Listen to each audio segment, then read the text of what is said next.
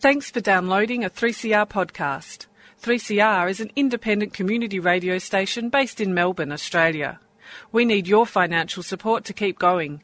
Go to www.3cr.org.au for more information and to donate online. Now stay tuned for your 3CR podcast.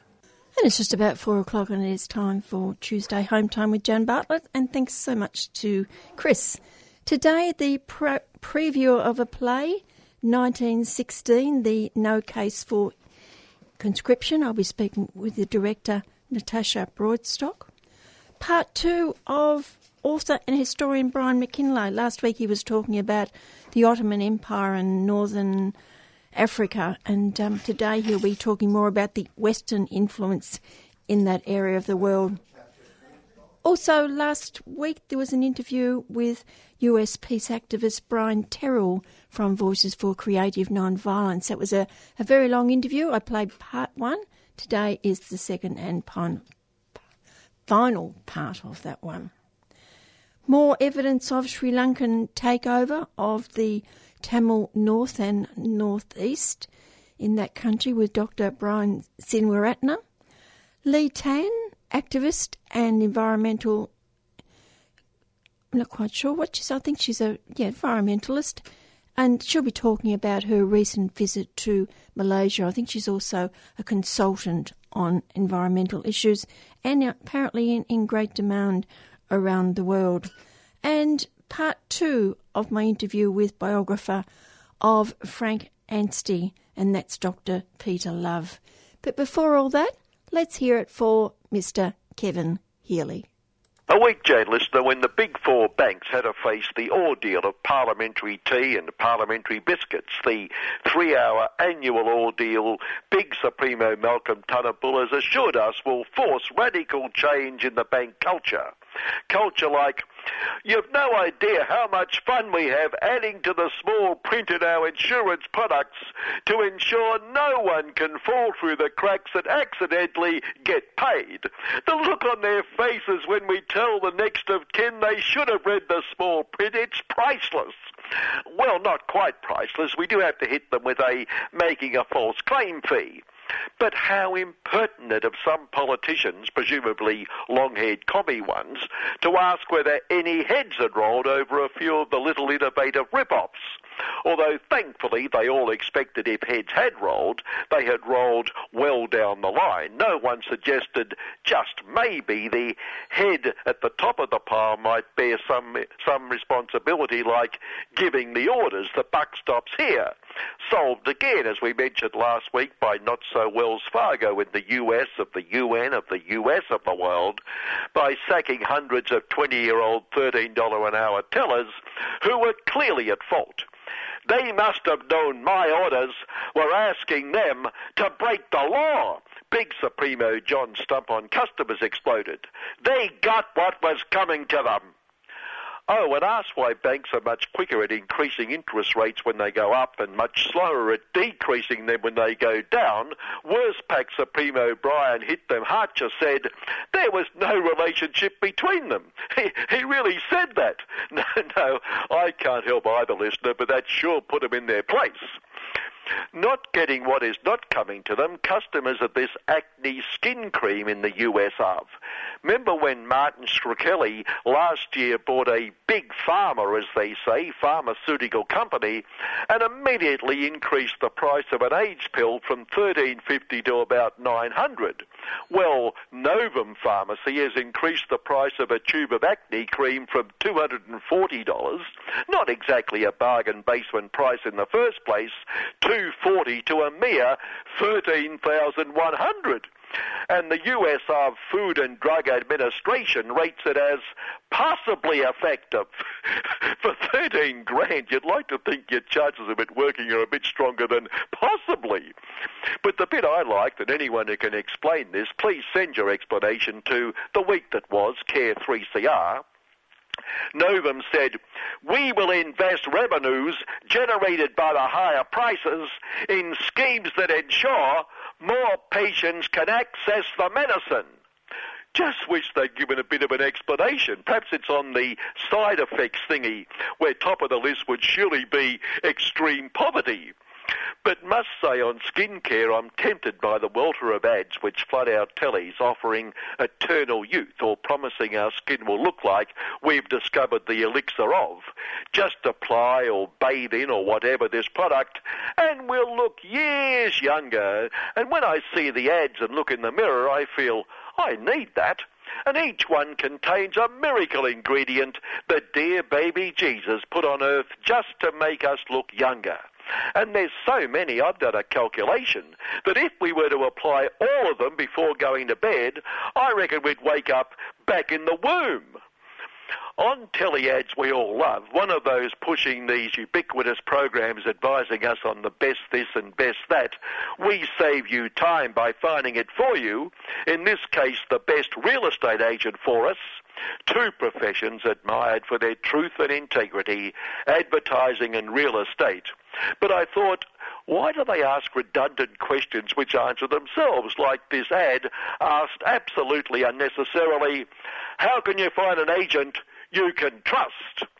When the answer is so obvious I won't demean your intelligence, listener, by repeating it. Fossils Minister Josh Frydem Icebergs and the team are calling for more fossils and less wind to prevent energy blackouts. With extreme weather happening more and more, we can't go on relying on wind, they asserted. Yes, what's causing the used-to-be extreme weather which is becoming the normal weather? Wind. We can't ignore the fact that almost every extreme weather event involves the wind. And we have to believe and trust them, because when it comes to being full of wind, but once again I won't insult your intelligence. Intelligence. Running down the race from the locker room onto the Great Debate Oval, USARV would-be Big Supremo Donald Trample the Poor explained that trampling all over women was just locker room stuff. It's just locker room bonking. Don't you mean banter? Isn't that what I said? Don't put words in my mouth. We don't need to, Donald. You do a great job yourself, although his policies aren't all repulsive. He does plan to throw Hillary into prison, albeit for the wrong reasons. After all, she said she would campaign for Russia and Syria to be tried for war crimes, the pot calling the kettle. And there, Donald, is the crime that should land Hillary behind bars. And while smart Donald shows why the law says he has no responsibility to pay 1 cent of tax from his obscenely huge income, if his boasting is to be believed, the same law is about to put a hardened criminal on trial for ripping off the community big time. A schoolboy charged with stealing a 65-cent carton of milk. He was entitled to anyway under a free lunch program, but forgot to pick it up, went back to get it, then was accused of stealing it, and the brilliant constabulary called. He may have been black, dunno, but probably not, because otherwise they would have just shot him. Summary execution saving court and prison costs. After all, he may have pointed the carton of milk at them, and any self-respecting copper could easily mistake a carton of milk for a gun or some sort of lethal weapon. Knowing the innate fairness of the USARV liberty, freedom and democracy legal system, he'll probably get away with a slap on the wrist and be back on the streets in as little as 30 years. On justice, I'm sure no one but the most cynical would suggest heavy behind-the-scenes manoeuvring and deals with certain officials led to those 9 products of the establishment, including a son of a senior diplomat and a member, well, now former member of Caring Business Class Party Minister Christopher Payne and his team, walking free, penalty-free.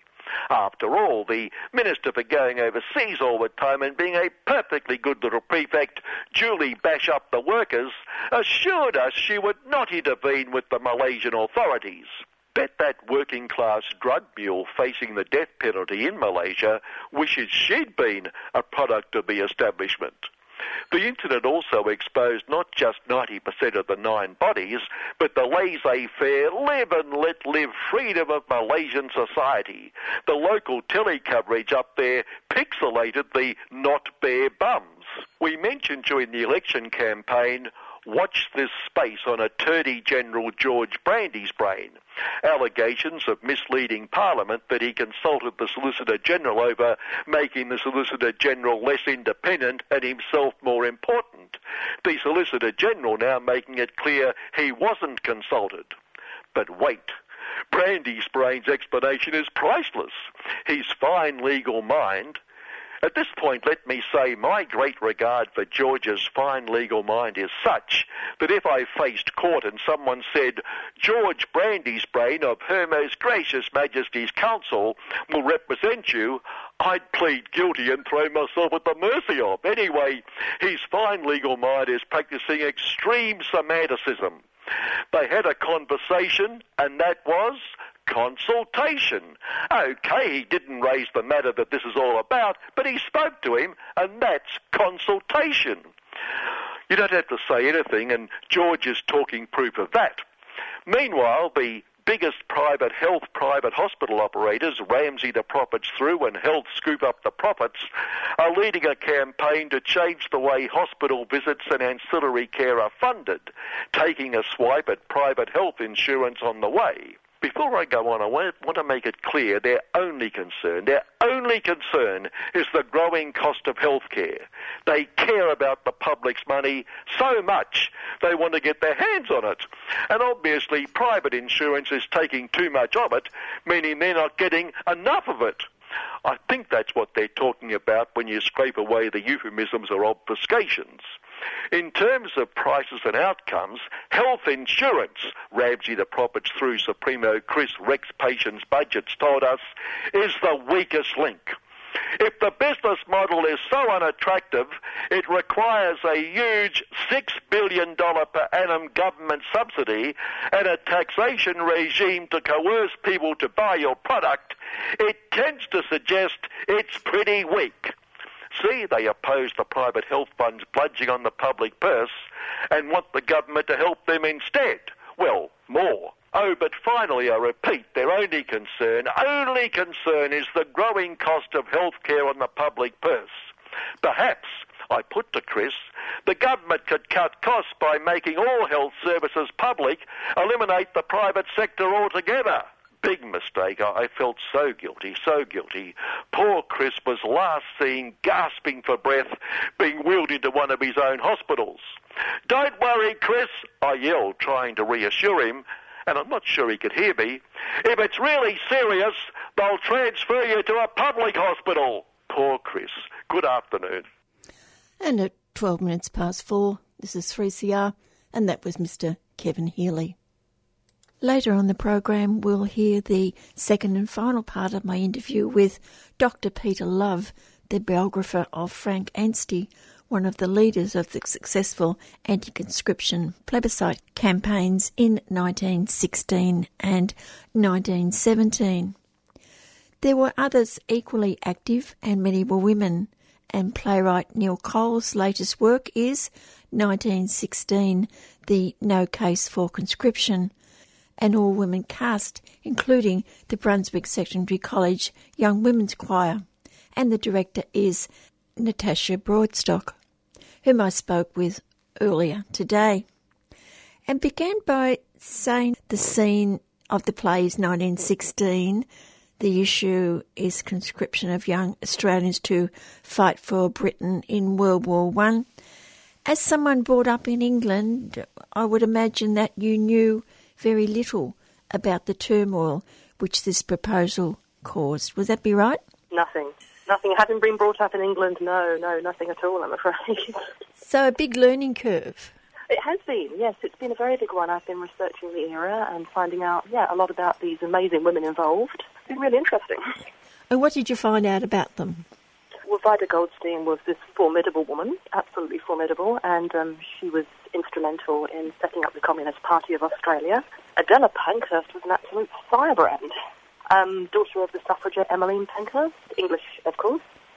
She was banished by her family in 1914. She was a little bit too radical for them. She was really quite a revolutionary. And so she comes here to Australia on this wave of revolutionary fervour and clashes a bit with Vida. But then they join together for the common cause.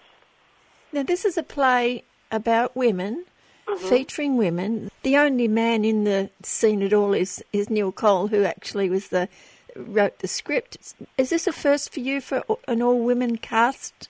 Yes, I know, and distressingly, actually. I'd love there to be more all-women casts involved in this sort of thing. But no, we have a cast of 8 women. Even our stage manager is female. So we have 4 main actors plus 8 students from Brunswick Secondary College who are doing the singing for us. And how did you get involved? What, with this particular show? Yes. Neil came to see a show I directed a couple of months ago. Well, he must have liked what he'd seen because he came up to me afterwards and offered me with this one, which was rather exciting. He hadn't actually written it yet. So that makes it a bit difficult, doesn't it? It was a bit. So he was saying, do you want to direct this? And I'm going, sure. Can I see the script? It's not written yet. And how does a director go about putting it together? Look, it's a fascinating process. I'm a great believer in reading the script over and over and over again because it all starts with a script. It all comes from the words that have been written. And then images come to you. You start to think how it's all going to work together. Neil had already cast 2 of the roles. So I met these amazing women playing 2 of the characters. And then I brought in the other 2. And just seeing them work on the script, so much comes out of rehearsals. You have a talented bunch of actors working on a script, and things just happen. It's sort of just, letting them run with it and then giving them a bit of guidance. It's quite exciting. And as you went through the rehearsals and through the play, what more did you learn about the women? One of them, my actors, a young lass called Emma Walsh, who is also doing a lot of the singing, she really took it upon herself to research the era. So she's been coming to every rehearsal, just sort of giving us lovely little snippets from the time and the period. Like, for example, I sort of said, okay, how would adult women of this era greeted each other? So Emma goes away and comes back with, whether it's a handshake or a kiss on the cheek, and just all the little things that make it real. And is it warts and all with the women? Because they weren't perfect, were they? They certainly weren't perfect. No, they really do clash. The 3 main characters, clash a lot. So we have Adela Pankhurst, we have Vida Goldstein, and we have another character, Millie Woods, who's actually a relative of Neil's. He based the character on a relative. She was pro-war. She was supporting the boys going to the front. So she's actually an old friend of Vida's, but the 2 are divided by their views on the war. And there's also a wonderful sort of rather edgy suspicion between Millie and Adela. They really don't like each other that much for most of the play. And Adela was pro-violence for the cause. So again, that's not a very attractive trait. So she contrasts with Vida, who's the complete pacifist. Talk about the young women from the choir from the Brunswick Secondary College and how they fitted into the performance. Yes, well, this was Neil's idea. There are wonderful songs from the era. So Neil was very keen to fit in a lot of music from the era. So the songs over the course of the play, they start off with being very patriotic and rousing. Yo, ho, ho, let's go to war. Let's send our boys to the front and it'll be over by Christmas. And then over the course of the play, the songs become more poignant and quite sombre as the horrors of the war come through and the war progresses. And the idea of having young women singing them, it's rather lovely. You get the idea of youth, hope, and then later on lost youth, lost hope. So we have these 8 rather lovely young women who are very, very committed, lovely singing voices. They're also taking on little roles in the play as well. And they're being led by Emma Walsh, who is doing quite a few of the solos. And so we get the idea of, these young women, the lost hope, the lost youth, the lost innocence, all sort of backing up Adela and Vida and the power of women to effect change. I suppose I should ask you, Natasha, how it's impacted on you, this story that you didn't know much about.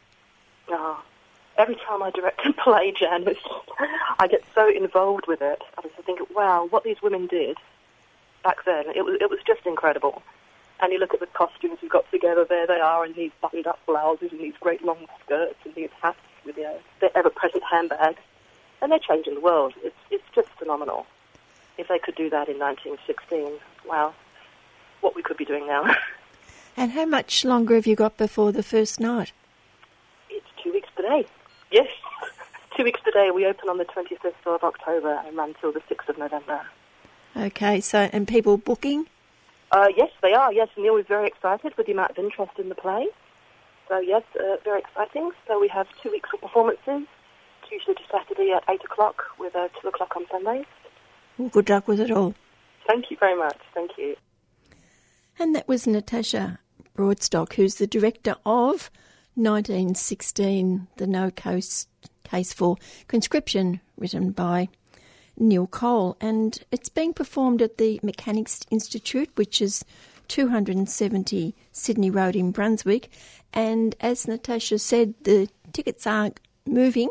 So if you'd like to go, I'd suggest that you get in early before they're all gone. It's, as you said, it starts on the 25th of October.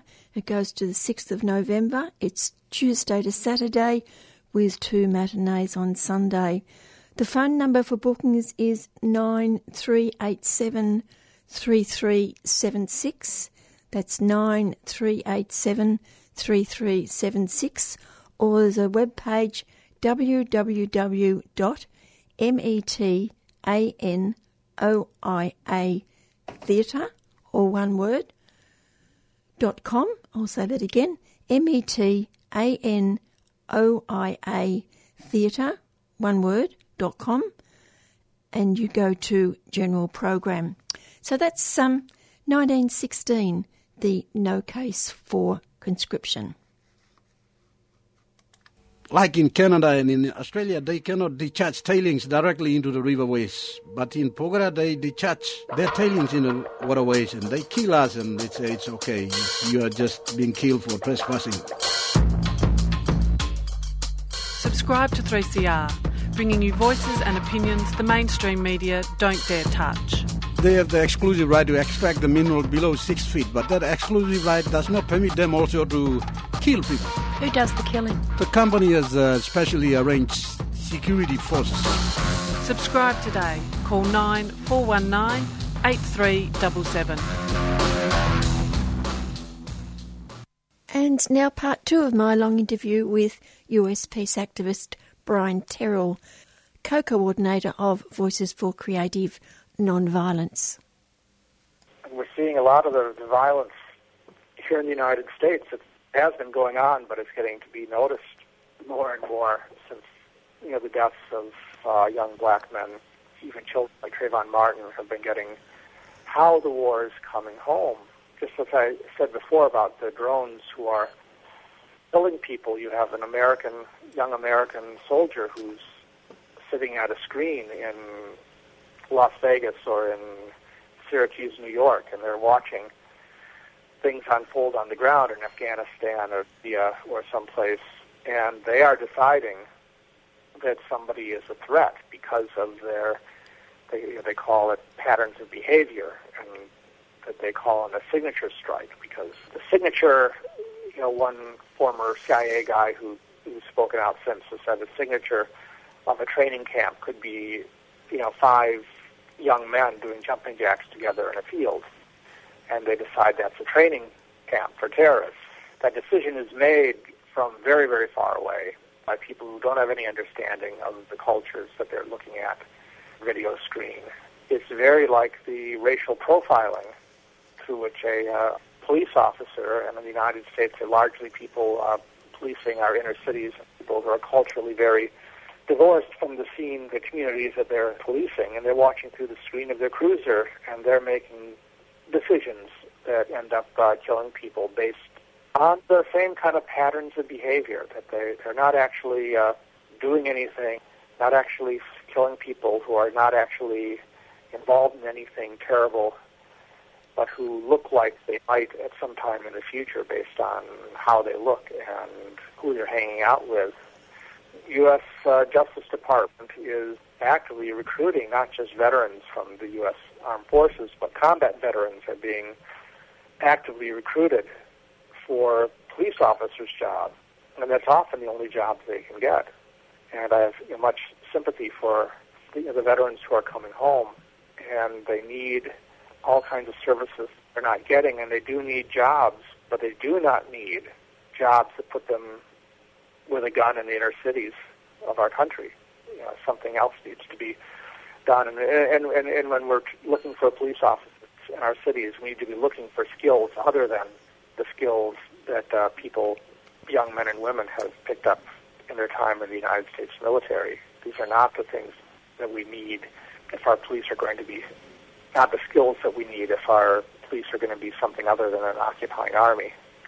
One of your foci has been to keep the pressure on the government to close the concentration camp at Guantanamo Bay. Yes. Can you talk about your protests? Yeah, well, the group Witness Against Torture is a group that has been every year for more than 10 years, convening a fast in Washington, D.C. around, it always includes January 11th, which is the anniversary of the first people to be imprisoned at Guantanamo, demanding that it be closed, demanding that torture be outlawed and eliminated. So we gather in Washington and stay in a church on the floor for some 10 days, and during that time we fast and we meditate and pray and we teach one another from what we know, and we often have lawyers from the people in Guantanamo come and speak to us. Then we have actions, protests every single day almost. We go someplace and have some kind of protest. And over the years I've been arrested at the Supreme Court, the District Court, the White House, and the balcony of the Senate speaking out on this. We're very happy that many of the people are being released from Guantanamo now, and we're hoping that Obama will keep his promise, belated, because he said it would be closed within the first year of his presidency all those years ago. One of my concerns about this is that there are at least a dozen men at Guantanamo who are prisoners forever that are not going to be released, that when Guantanamo closes, if it does, these men will be moved to prisons someplace else, but they cannot be released, and these are men for whom the United States has no evidence. They admit now, as they have with everyone else they've released, they have no evidence that these men have committed any crimes, any war crimes, have ever been any threat against the United States. They're simply people they have a name like somebody else's name, or the wrong place at the wrong time, or they had a neighbor who had a grudge against them and pointed them out and got a bounty for turning them over to American forces in Afghanistan or someplace. But we are holding them because they have been radicalized during the years of their imprisonment. And many of these have been in U.S. custody since 2001, and they committed no crimes, but because they've been been deprived of their freedom and contact with their families, in many cases, in practically all cases, have been tortured. We can't let them go because we're afraid of what we're going to do, what they might do once they get out. Horrible situation to be in. I mean, how the debt that our country owes these people is just so tremendous, and it will be the plan that the United States has for these men is to just keep them locked up forever and ever. Still have a lot of work to do, no matter what happens. Even if President Obama is able to keep his promise and close Guantanamo, these men will be someplace else, and their freedom will still need to be worked for. And then we have the horrible prospect of Donald Trump becoming president, and he promises that he will keep it open and will refill it with the people that he deems to be terrorists. Does anyone trace the men who have been released and exiled to other countries to find out what happened to them when they left?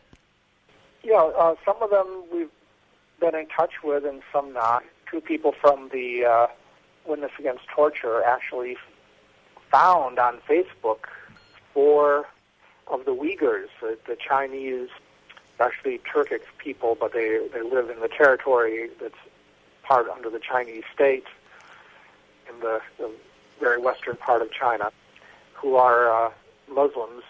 They were some of the people who were first identified to be released because they were arrested in Afghanistan. They were undergoing military training, but to fight the Chinese and not us. Because of political pressures, they can't be sent to China and they can't be taken to the United States. So various countries have taken them, and these 4 men were in Bermuda. They're technically free, but they're stateless, and they have no passports.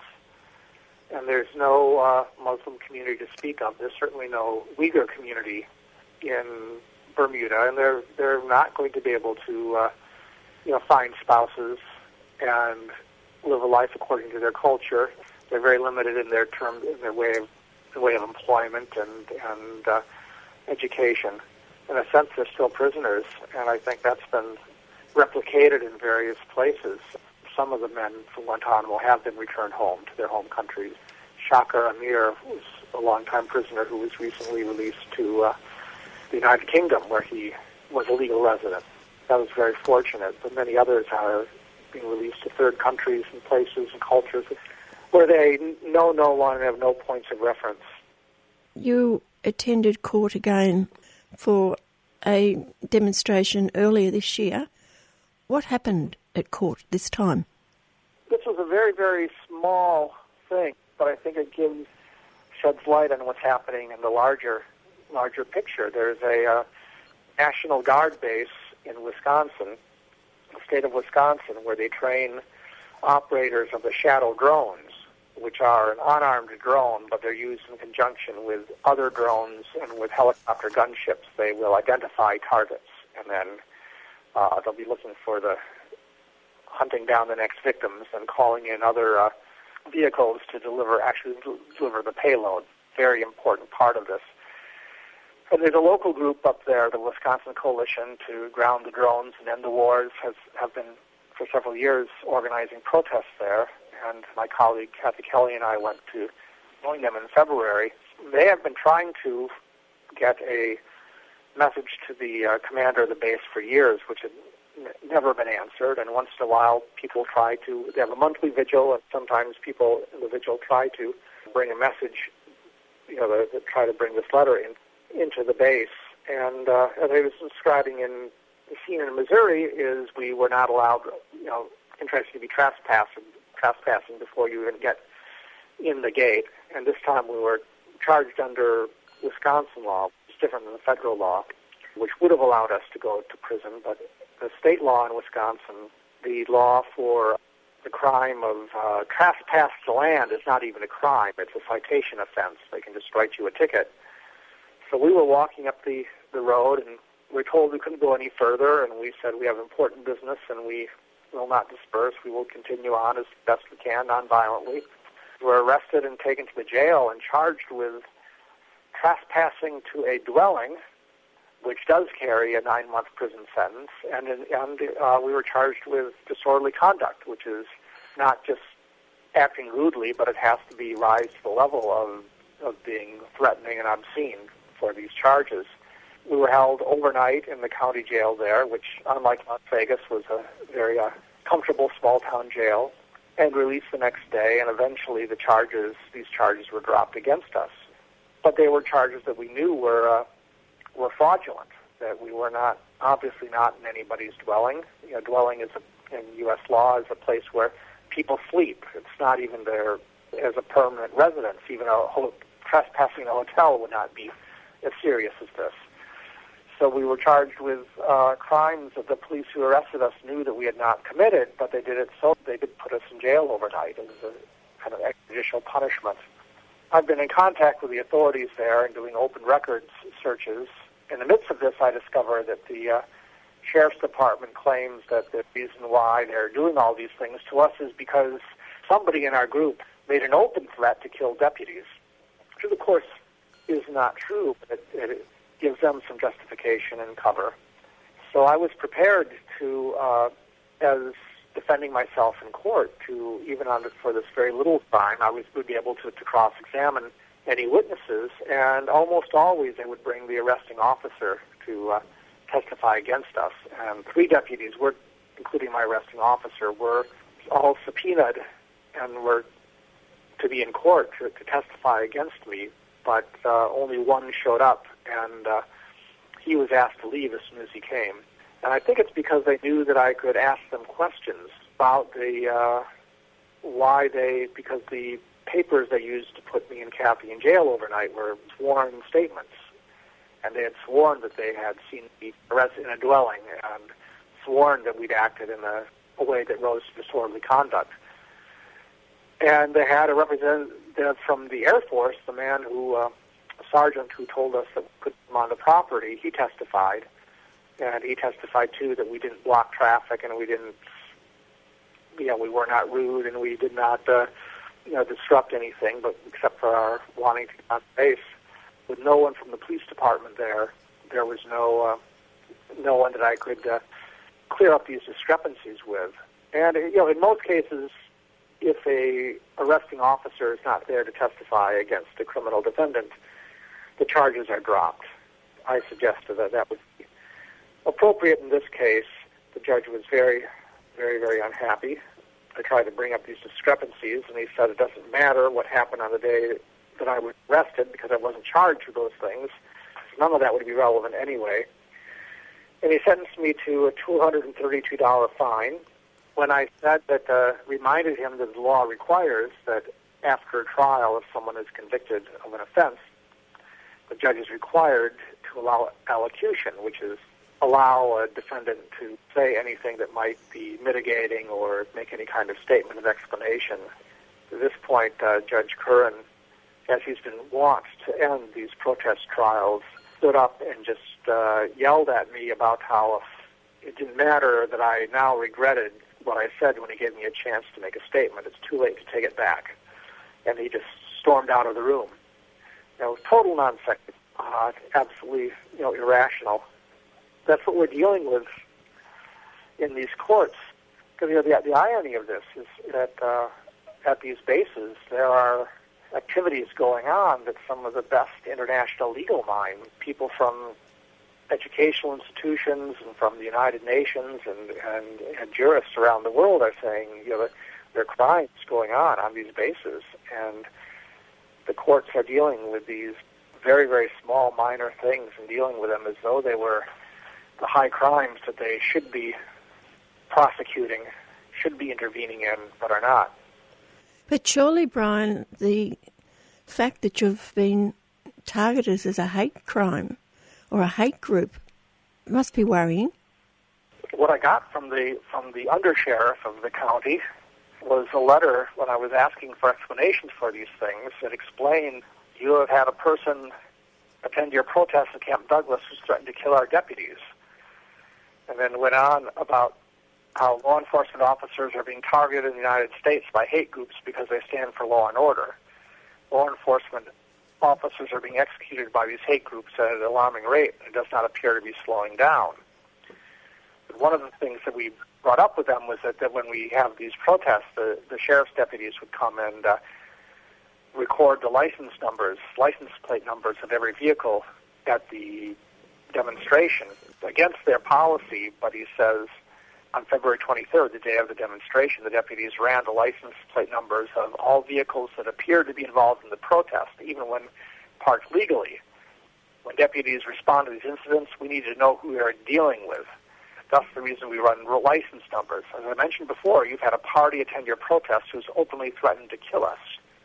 This is a tactic that's been used before, and it's being used now in North Dakota at Standing Rock. The people, mostly Native Americans, invited by the Lakota and Dakota and other of the indigenous people there who are trying to stop a tar sands pipeline. It's very, very dangerous to the water that these Native people need to live. And there's a huge encampment that's growing of people nonviolently resisting. But the sheriff up there has had a press conference. Yeah, he said that there are reports of weapons, of pipe bombs, shots fired, vandalism happening in the area, and assaults on private security officers. Not substantiating any of those with any facts. And I have friends who are there who are telling me that none of this is happening. The camps are entirely peaceful. But it's a psychological operation. It affects the general public and how they see us when we're demonstrating. It affects ourselves as they throw, if that had any credibility, it would be very, very disturbing for us to think, that we're dedicated to nonviolence and to think that there would be somebody among us threatening to kill somebody, especially when the whole idea of our protest at these drone bases is that we're against targeted killing. We don't think anyone should be targeted to be killed because of their religion, the country they live in, or the uniform they wear, or the job that they have. So we're certainly not going to be targeting police officers. So it's a very dangerous thing, and it's something that's deep in United States history, and maybe yours too. That it's the way that the police can justify their actions against people like us by raising the specter of fear and by painting us, demonizing people who are really very gentle people who are very much the common good of everyone, and people, I really believe that a group of people I know from in Wisconsin who've been arrested at the drone base are people who would put their lives down to protect these police officers. We're not there to threaten them or to be harm to anyone. Our efforts, we make every effort we can to communicate our state of non-aggression and our peaceful intent when we're at these places. We're trying to be in the local press up there and among ourselves to be and in the courts as much as we're allowed, to make sure that we let them know that we know this is going on and where it can lead. Perhaps the best thing we can do is to communicate to the police themselves that we respect them as human beings. We know what they're doing, and we're not going to be quiet about it. I just think one of the things that I'd like to stress is that there's a lot of fear in the United States and a lot of uncertainty, fear of immigrants, the worldwide crisis of refugees. Although everyone says that there's no military solution, everyone is still pursuing one. And there really is nothing that's going to change, nothing that's going to get better until we end these wars. Deputy Sheriff who told us about these threats is, saying these are happening in alarming instances of numbers of police being killed. And in the United States, those people who've been involved in these massive shootings of police officers have been people who've come back scarred from the wars in Afghanistan and Iraq. We're simply not going to be safer or more secure as long as we end these wars, and as long as the bombing continues, as long as the occupations of Afghanistan and Iraq continue, we're not going to be solving any of our problems here at home either. Reminds you of the Pete Seeger song, When Will They Ever Learn? That's Brian Terrell, who's one of the co-coordinators of Voices for Creative Nonviolence. 40 years of Radical Radio includes Radical music. 3CR's Music Matters continues with this tradition every week by promoting and supporting live, independent Australian music. In November, Music Matters will be 3 years young, and we'd love you to join us in celebrating our 3rd birthday and 3CR's 40th birthday at a benefit gig at the Bella Union on Thursday, 3rd of November. A stellar lineup of artists who perform for Music Matters will be announced soon, so get out your diaries and lock in November the 3rd, when we'll see you at the Bella Union with your dancing shoes on.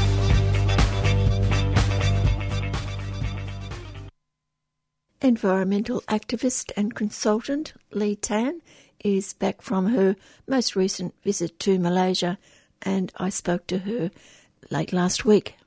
The scandal over the billions of dollars missing, where is it heading and where is it at the moment? For many months, Malaysians were hoping that Najib and his team of thieves can be prosecuted. But so far, what Najib, the Prime Minister, has done is actually abuse his own power as a Prime Minister to change members of his own cabinet and top bureaucracies in the country to make sure that only people who are loyal to him gets those positions of power or authority. So as a result, despite very clear evidence from the USA and from other countries, from the investigation showing that Najib was the end recipient of the bulk of the missing money from the 1MDB trust fund. He's still the Prime Minister of the country, although his power is slowly being eroded. And as a result of this scandal, there's now fairly significant division and fractionalization within the ruling Malay party, which is UMNO. That will have significant impact on his power and also his power base. A lot now depends on how the other people who are opposed to Najib, and I'm not saying that they're all clean and good either. They're basically struggling for power because they are worried that by the time, Najib's gone, there's no more money left for them to actually loot.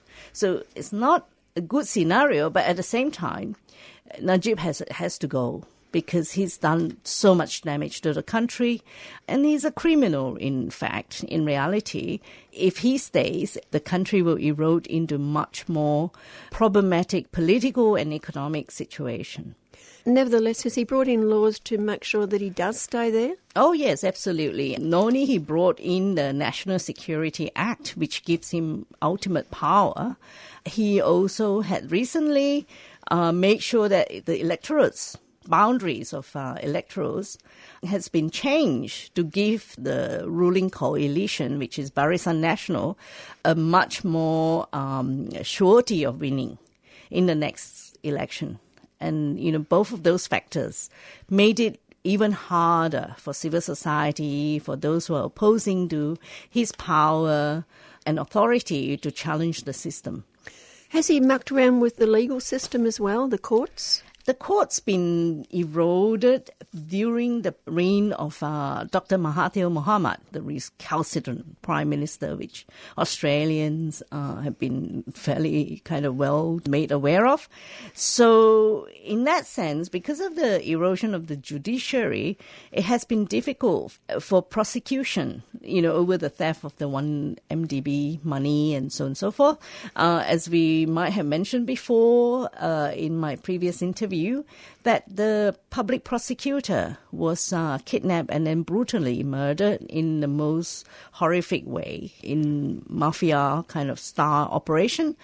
So at the moment, there's nobody in Malaysia who has the power to prosecute the Prime Minister, despite clear evidence that the money has ended up in his account. Much of the money will be used to continue to try and secure power for him and those who supports him. But those who are against Najib and those who wanted change in Malaysia are hoping that this money is going to finish soon. And when he runs out of money, people might start to vote wisely. I'm not sure if I can be that optimistic, but that's the argument that I've been hearing from people in Malaysia. Is he, in a sense, reaping the benefits of the corruption of his predecessor, Mohamad? Yes, he's definitely taking advantage of the weakened judiciary system and the weak or the dysfunctional law enforcement agency and the general kind of fear of hierarchical structure in Malaysia amongst public servants. There's no independent kind of, what do you call overseer in that system anymore. Yeah, so it is very easy for people in power to abuse their power, their position. The whole the public servants and the judiciary system are kind of not really functional at the moment. Yes. One quote I read said that the nation was under quasi-military rule. Do you think that's gone a bit far? Well, the Prime Minister, Najib, is the defense minister, so he can definitely call on to his army and the whole of the defense force to kind of use underhanded way to rule the country in a militaristic manner. However, I've also heard people saying that the military is not all on Najib's side. So it depends on whether or not those who are not on his side dare to challenge him, given the scandal that is now kind of very well known in the country. Has he brought down any of his opposition in recent times? Oh, definitely he has. When the 1MDB scandal first hit the international news, he's gotten rid of his deputy prime minister. He's gotten rid of he's killed the public prosecutor, although, so far he had not acknowledged that. And he's replaced many of other key senior bureaucrats and also ministerial positions. Could it be then that what will bring him down is what's happening in courts in overseas countries? Possibly the ongoing scandal will, slowly chip away his reputation. His reputation is already at the bottom internationally, which is why he's not attending key meetings internationally, like the recent UN, I think it's the Sustainable Development Goal meeting in Geneva or somewhere, and he sent his deputy instead. He's not traveling to certain countries like the United States, Switzerland, probably the UK, countries where he is likely to be caught under their law, I guess. Yes, but at the same time, he's still having a bit of influence over a country like Thailand, where one of the key witnesses for this scandal is at the moment in prison on some trauma charges. And this prisoner, Justo, is a Swiss citizen, and the Swiss government's been trying to arrange for a prisoner transfer to make sure that, his citizen is safe. But that has been stopped by Najib recently. Just remind us the amount of money that's missing. The Swiss government is reportedly saying in their investigation that some $6 billion US was involved. The Department of Justice in the USA is reporting something like $2 billion or something in their record. So it all depends on which accounts they've used. In reality, I think the $6 billion or $5 billion is quite realistic. And how did it get to that stage? Didn't people notice things were going wrong? That's the problem. All major transactions, especially big ones, should have gone through the National Bank or Bank Negara. Well, there's been reports saying that people had sent in notification, but no action was taken.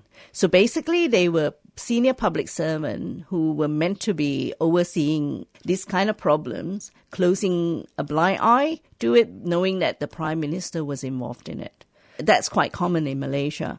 Oftentimes, even when we were working on the Linus campaign, we would go to the Department of Environment requesting for records of data, environmental monitoring data. And we would be told that, we need above authorization before we can release it. We've got loads of data, but we can't release it because we haven't got any authorization from the above. Nobody really know who the above mean, but everybody in Malaysia kind of understood what that meant. And Najib's wife can't be making things easy for him. Yes, I think, there've been story that they had problems sleeping, both him and his very spendthrift wife. Very spendthrift. Rosma, yes. I think she's pathologically, psychopathically spendthrift, buying huge, expensive diamond rings that's costing like 24 million US, and branded handbags and shoes. In some ways, she might be worse than Imelda Marcos, who's got over 3,000 pairs of shoes. Her collections of luxurious items would far outweigh what Imelda Marcos has got. And are people able to still protest? Yes, recently a group of young Muslim Malays, led by women actually, very encouraging to see Muslim women speaking out. And the story is now picking up even by mainstream media, although, in somewhat tame way, but definitely the social media has been promoting that. Young Muslim students are saying the whole world knew about 1MDB. Why is it that we still pretend like there's no such scandal? And they have defied police warning to stage street demonstration non-violently without much incidents, which is quite encouraging, although the number turning up hasn't been that big so far. But that's a good sign, I guess. There's also Muslim women, a lawyer, Siti Kasim is her name. She's been fairly outspoken on many issues, particularly on the oppression of women used by Muslim leaders in Malaysia against the teaching of the Islam. So it's been encouraging to see this usually taboo issue, or what they call sacred cows type of thing, being challenged in public for a change. Can you explain a little bit more about the Muslim women and what they're campaigning for? Yeah. The Islamic Party of Malaysia, PAS, has now joined rank with the National Coalition, which is Barisan Nasional, or UMNO. And that's created a split in the Islamic Party members in Malaysia, with two Islamic party surfacing. The leader of the original Islamic party has been kind of talking up the Islamization of the country, which is really strange because, on the one hand, you've got this huge scandal inflicted by the Prime Minister and his team of thieves. On the other hand, there's this Islamic leader talking about Sharia law and Islamization. In some way, it's not hard to see from the Malaysian perspective because the majority of the Muslim in the rural area are still very religious. It is, in a way, a red herring. And recently, I think there's been some public forum to talk about, again, Sharia law to be used. A lot of headlines reporting about a woman lawyer, Siti Kasim, who belongs to Sisters of Islam, which is a kind of a feminist Islamic movement in Malaysia, an NGO. They're very brave and they're very strong. They're very highly educated, so they understand the Quran very well. They have been very outspoken against the kind of fundamentalist Islamization and the distortion of Islam particularly that oppresses women, that undermine human rights as well. And have they paid penalties for being outspoken? Yes, they've been threatened a lot, the women in that particular group. There's a militant group from the UMNO party. It's called Perkasa. People say that it was basically brought up by Dr. Mahathir during his reign. They wear red shirts and they're very aggressive, and they go around bullying anybody who dare to challenge the system. And the Sisters of Islam especially had been targeted by them many times with physical threats of violence and so on and so forth. Well, into all this quagmire in Malaysia, Lynas has been granted another 3 years to operate with no permanent radioactive waste disposal facility and inadequate pollution management facilities. How do they get away with it? Well, I mean, if the system is not functional, when there's, huge scandal plaguing the country, nobody's going to care about Lynas that much. And as long as they're paying, I don't know. I mean, whether or not Lynas is paying bribe, we don't know. But given Malaysia's track record, it's not difficult to see that if the system is corrupt, you can literally get away with murder. And they have been. I mean, not Lynas, but, people in Malaysia, or people in authority in Malaysia, they have definitely been getting away with murder. An operating license to Lynas is really a tame, although, from a scientific, from an occupational health and safety and environmental safeguard point of view, that's outrageous. It's going against established safety guidelines and standards. And people have been campaigning vigorously for years to get this done properly. Right. Yeah. We've never seen such fears. I mean, fears not in the sense of violence, but such a persistent and concerted campaign in Malaysia. I mean, they've been campaigning for at least 3 years through a very mass-based protest effort. In any country, that would have changed the government's policy or even decision. But in the case of Malaysia, it made no difference at all, actually. What should be done? Because of the application of what Lynas is producing, which are rare earth minerals, they have basically pitched at the low-emission, high-technology sector, vital for climate change adaptation and mitigation measures. I am, at the moment, doing a research through RMIT to look at the governance, the international governance. I mean, there's so much talk about the Paris Agreement and its commitment to mitigating climate change, trying to reduce carbon dioxide, to make sure that global warming is contained within 1.5 degrees, so on and so forth, and also promotion of the use of low-emission technology. I think in that area, we need to look at a much more tight life cycle impact or footprint to make sure that, while we are promoting low-emission technology to deal with climate change on the one hand, which most rich industrialized country would subscribe to, they're not shifting the burden and also the emission targets away from them to poorer developing countries, including Malaysia and China and all the other countries that are more likely to accept dirty, polluting, high-emission production mechanism. It has to be a much more complete life cycle analysis on the whole proposal, not just looking at those who can afford it. Yeah, well, that's the point, isn't it? It's Yes. a Western Australian company whose, if they were operating here, they would have to do that. Absolutely. They will have to deal with carbon taxes. They will have to report their emission from their operations. But in Malaysia, there's no such requirement. They will have to contain their pollution. They will have to have safe method to dispose of their radioactive waste.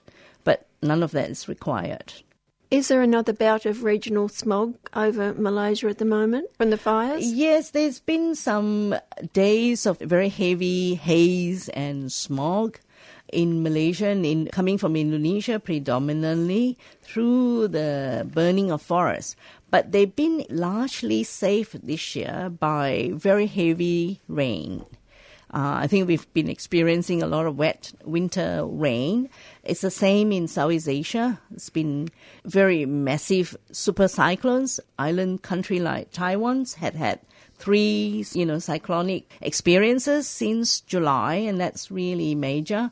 Those cyclones brought a lot of rain in the region, and that helped to reduce the problems from haze or smog and burning ashes and so forth. But they're still setting the forests on fire. Yeah, whenever the condition is conducive, which is when it's dry, there's still a lot of plantation companies that are burning forest to put in oil palm plantation. And that's environmental activist and environmental consultant Lee Tan speaking about her recent visit to Malaysia. And you are listening to 3CR, 8:55 AM, digital, 3CR digital, and you can look on website abc.net.au to find out how to stream and also how to podcast this and many other programs on 3CR. It's just turned 5 o'clock.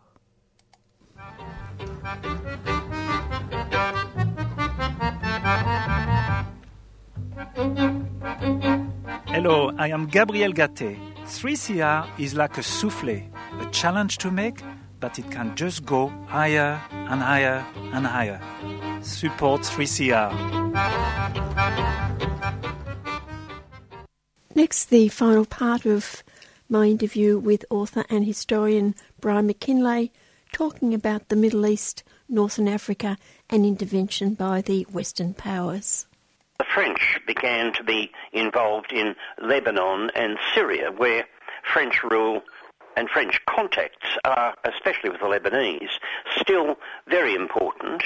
The French, like the British, found people among the ruling elites in these countries who were willing to break with the Ottomans and were well paid for their loyalty to Britain and France, often placed in positions of power. A very old tactic, really. But all of the countries around the Mediterranean began to break away from the Ottoman Empire. In the 1830s, for instance, the French involved themselves in Algeria, then in Tunisia, then in Morocco. And at the beginning of the 20th century, about 1890, the Italians began to involve themselves in Libya. In every one of these cases, the countries eventually became colonies of that Western power, Britain or France or Italy. But the British and the French were the two major ones. All of this came to a shattering climax for the Ottoman Empire in 1914. It wasn't actually certain that the Turks would involve themselves in the First World War, and some very bad policy decisions by Britain, combined with very effective German involvement in the Turkish economy. Like everybody else, the Germans were owed lots of money by the Turks, but they went ahead with building a railway system, which the Germans were experts and still are, in Turkey, so that Turkey eventually had a railway link with Europe and to other countries in the Middle East. So by 1914, the Turks were allied in a sense with Germany, and later in that year it entered the war on the side of the Germans.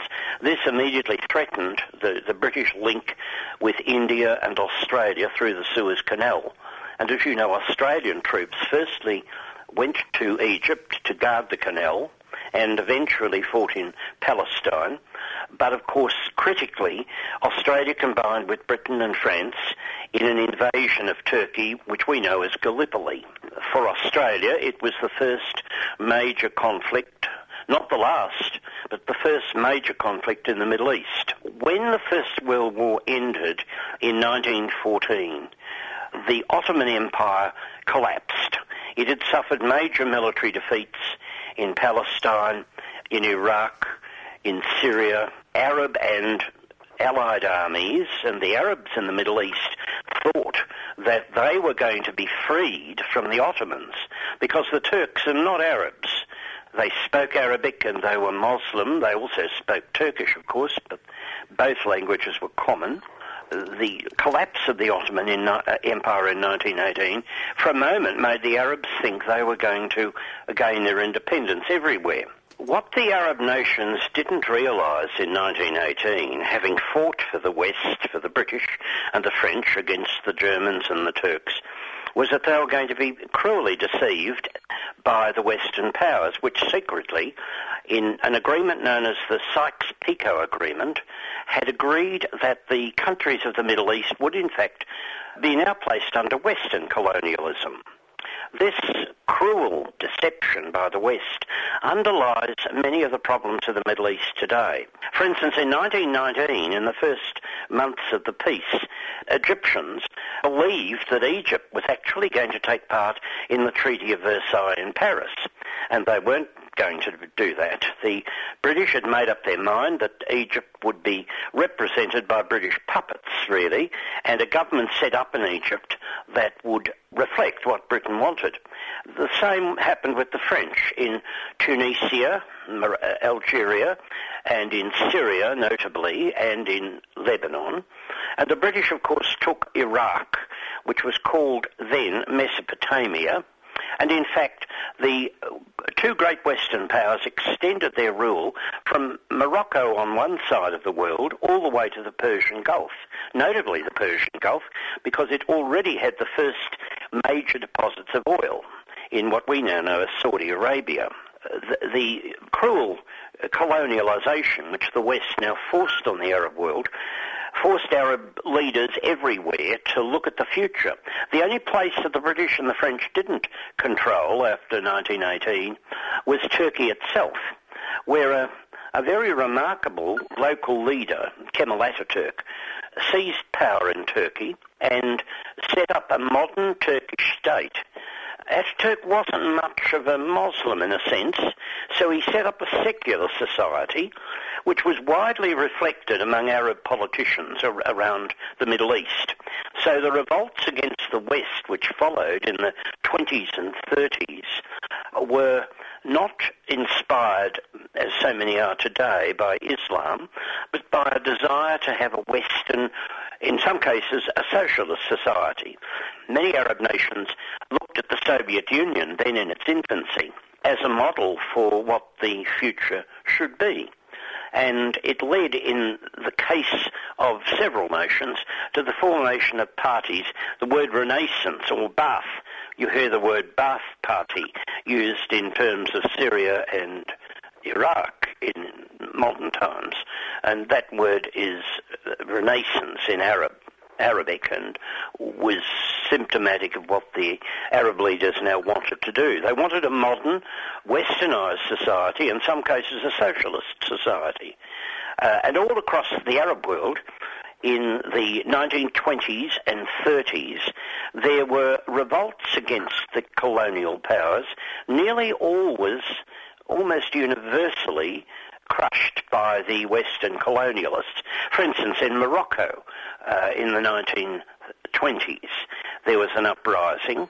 In Libya, in the 1920s 1920s, a similar uprising led by a man called Omar Mukhtar, who was one of the first of the modern Arab rulers, but again unsuccessful, and he in fact was executed by the Italians, who imposed, with Mussolini's help, a cruel imperialist rule on Libya, which saw up to a quarter of the population killed in the 20s and 30s. There were several revolts against the British in Egypt, a massive revolt against the French in the 1920s. Indeed, the French army had to shell Damascus to put down the uprising in the 20s. There were people in the West who supported the Arab nations' demand for independence, but none of them could succeed. The Soviet Union, in its early phase, took a sympathetic view and led many Arab leaders to hope that communist parties and parties aligned to the Soviet Union would bring about an independent state for them. So during the 20s and the 30s, this long Arab desire for independence continued, but was unsuccessful in in every case, except Turkey, which had gained its independence under Ataturk. But Turkey took very little interest or activity now in the rest of the Middle Eastern world. And so from Morocco to the Gulf, especially the Gulf with its oil, Western powers dominated. And this was the case with the coming of the Second World War. The countries of North Africa, notably Egypt and Libya and also Algeria and Tunisia, were scenes after 1940 of great military battles in which, in the case of Libya, for instance, Australia took a key role, and Tobruk, the great siege of Tobruk, involved Australian troops. But by 1945, fascist Italy and Nazi Germany had been defeated. After the conflicts that had raged in the Middle East, the Western powers resumed their dominance. But it was not to be allowed now by the Arab people. And all over the Arab world after 1945, there were major conflicts between Western colonial powers and the political movements that rose out of the Arab people's desire for independence. This led to a great war that went on for a decade or more in Algeria and almost brought about the collapse of the French state. A conflict in Egypt where Nasser, the great Arab leader, nationalised the Suez Canal.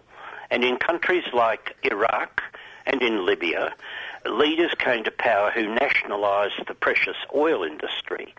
And so the conflict between the West and the Arab nations was turning in favour of the local people. And of course, at this point, the United States became involved. And today, we have seen in our lifetime the United States involved in wars and still presently involved in wars in Syria and Iraq, or involved through surrogates whom they armed and organised. And today we see countries like Libya reduced to a failed state by a direct Western intervention to overthrow the Gaddafi regime. And so if we look at this tragic period of human history, we see, at least from the ending of the First World War and the Treaty of Versailles, which, by the way, gave a kind of legal framework to the Western imperialist rule, we see almost a century, because it's 98 years now from the end of the First World War, of Western dominance ending in wars and tragedy across the whole of the Arab world. At the core of this is a Western desire for access to the great oil resources of the region. And it's Brian McKinlay, historian and author. And from one Brian to another Brian. On the program several weeks ago, human rights activist Dr. Brian Sinwaratna revealed the extent of the singular land grab of land owned by Tamil civilians in the north and the northeast of Sri Lanka without compensation. Of the almost 70,000 acres occupied by the armed forces during the Rajapaksa regime, only 3.6% have been returned. the vast majority in the hands of the Sri Lankan military. Brian also outlined the business activities of the Sri Lankan Armed Forces in the north and the northeast, including golf courses, hotels, holiday resorts and restaurants. And the Buddhisation, a new word to describe the making of non-Buddhist areas into Buddhist areas with shrines and statues. There are no Buddhists in the area except the armed forces. Unfortunately, it doesn't stop there, as Brian explains. You see, one of the major problems which the world does not realize, mainly because there is no media coverage of this, is that prevailing widespread problem in the Tamil North and East is fear. It's fear of the army for very good reasons, fear of the police. The army, incidentally, is 99% Sinhalese. This is in a Tamil area. The police are 95% Sinhalese. And fear of the Sinhalese who have been relocated or employed in the Tamil North and East by people doing developments there. They don't hire the local people, Tamil people. They bring Sinhalese workers, and some of them settle there. These are people who get the backing of the armed forces. They can go and rape, plunder, or do what they want, and no action is taken. The major problem in the Tamil areas is, as I just said, fear. They are not interested in who runs the country, whether it is Rajapaksa or Sirisena or whoever. It is a fact that it's a police state under the army. Second is the sheer number of the armed forces. There are 200,000 members of the armed forces in the north and the east alone. With a population of only 1 million people, it's about 5 members of the public for every member of the armed forces. I mean, this is just nonsense. It's intimidation by the armed forces. That's the third problem, where the armed forces have got to be informed of every gathering of Tamils, whether it be for a funeral or a wedding or a birthday party or anything. They have to be informed, and they are normally physically present. I mean, this is just sheer frank intimidation. Arbitrary arrests, disappearances, and detention without charge or trial is still continuing. And they praise Sri Lanka and say, we congratulate you on what you have achieved out of the end of the armed forces. They have achieved nothing. The change from tyrannical Rajapaksa to the current regime of Sirisena has only been a name change where the Tamils in the north and the east are concerned. The legal system has collapsed. Tamils don't bother to take their cases, say in a case of rape or even murder, to the law courts because they know that it's going to be thrown out. And worse still, they are tracked down by the army, and they can for sure expect a visit from the armed forces to ask, what did you say, who was it who appeared, and all the rest will follow. The business activities, which I think I spoke about last time, is almost multiplied. As I just referred to it, detention without charge or trial, very few people have been freed. Hundreds of Tamils are behind bars, and some of them have been behind bars for 20 years, and their cases are not being taken up. As you know, I wrote a book on sexual violence of Tamil women and girls by the armed forces. That's continuing. No action has been taken against it. You see, action can't be taken because the armed forces are the culprits, and they are right there, and these people have to live among the armed forces. They don't have a house, and there are no males because all the males have been killed, and there are 90,000 war widows and female-headed households in the north. And all that the army has got to do is to just kick the door open, and the rest needs to be left to the imagination. Alcohol and drugs have been introduced into Jaffna by the armed forces, and this is something that never occurred at the time that I was in Sri Lanka. And that has a disastrous effect on the health of people and on education. There is triumphalism of triumphal arches and structures being made in the north, celebrating the crushing of the Tamils, immortalizing the armed forces as saviors of the country. This sort of thing does not work in terms of reconciliation, which is just a farce. Another thing is that there is a breakdown of trust. And I am quoting from some Tamil asylum seekers who have come to see me as patients. One of the asylum seekers said, I had bribed a asylum seeker person arranging for people to leave the country. And every time the date approached, the Navy seemed to be aware of it. And he said, I don't know how the Navy came to hear about my impending departure. And then I was told that it was one of my relatives who was telling the Navy of what my movements were for payment. So that there is a sense of complete insecurity. People have stopped talking to each other for fear. There is also a sense of abandonment, abandoned by the elected members of Parliament, Tamil parliamentarians. They do nothing. In fact, one of them, Mr. Sumantharan, who was here in Australia, is actually almost a part of the government. He's supposed to be looking after the people who elected him. He's doing nothing of the sort. He's looking after the government interest. The government of Sri Lanka agreed to an international investigation into war crimes. Now they say that there is no way they are going to have international judges or lawyers. They will carry out a domestic investigation into what happened. Now, a domestic investigation has already been done by the former president, Rajapaksa. His military court found that there were no war crimes, none at all, not one. They adhered strictly to President Rajapaksa's zero civilian casualty directive, which is nonsense. Despite all what you've said, Brian, the people are willing to protest. Absolutely. For the first time, on the 24th of September, 10,000 people collected in Jaffna. This is the largest gathering of Tamils, civilian Tamils, since the end of the war. I didn't even think it possible. I thought they'd be gunned down, or for fear they wouldn't come.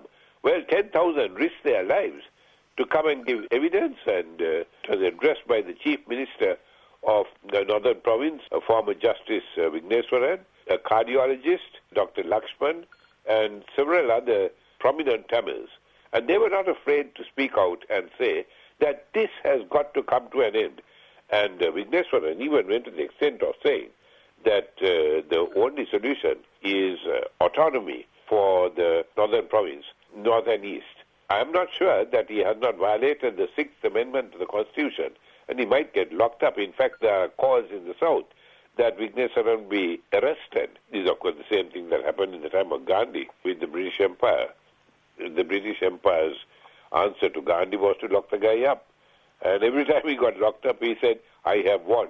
And I think that these people, the 10,000 people who amassed in Jaffna and brought Jaffna to a standstill for one day, can say, we have won. And what was the military reaction to this rally? Military reaction was nothing. They tried to stop it. They simply said, get lost. Enormously courageous thing to do with unpredictable military swarming all over Jaffna. To just say, look, we are going on with our protests. Worse still, the paramilitaries, Tamil paramilitaries who are working with the government, also tried to stop the rally, and the parliamentarians, Tamil parliamentarians, desperately tried to stop the rally, saying it was the wrong time, wrong place, you'll derail our negotiations with the Sri Lankan government. The Tamil people said, no, you've been negotiating with the Sri Lankan government for months, if not years. You have not achieved anything, so we are going on with our rally. Is there a worry that people might get picked off after? Oh, yeah. They will get ticked off slowly but surely. But I'll tell you the thing that shocked me most was what happened in New York. Mr. Sirisena, the president, was in New York in September 2016 to address the United Nations. What he said was complete lies. It was just complete, total, absolute lies, as one would expect. He went on to boast what a great leader he was, etc. I mean, that's what I expect of the man. What upset me was that, of all people, Barack Obama, the U.S. president, at a luncheon given for the heads of state, is reported to have said, and I quote, the positive transformation taking place in Sri Lanka at present is exemplary to the world. we assure our fullest support for the development of Sri Lanka. Were you really surprised? I wasn't surprised, I was shocked. Mr. Barack Obama, whom I held to be one of the finest presidents that the U.S. has ever produced, Really? thought he was. Well, that has been totally destroyed. Mr. Sirisena met with John Kerry, the U.S. Secretary of State, who declared, and again I quote, the U.S. government highly appreciates and admires the direction of the new government of Sri Lanka and extends every possible assistance toward the country. Well, of course they do, isn't it? The fact, Brian, that this is all part of the US pivot to Asia to try and contain China. Absolutely. It was worse.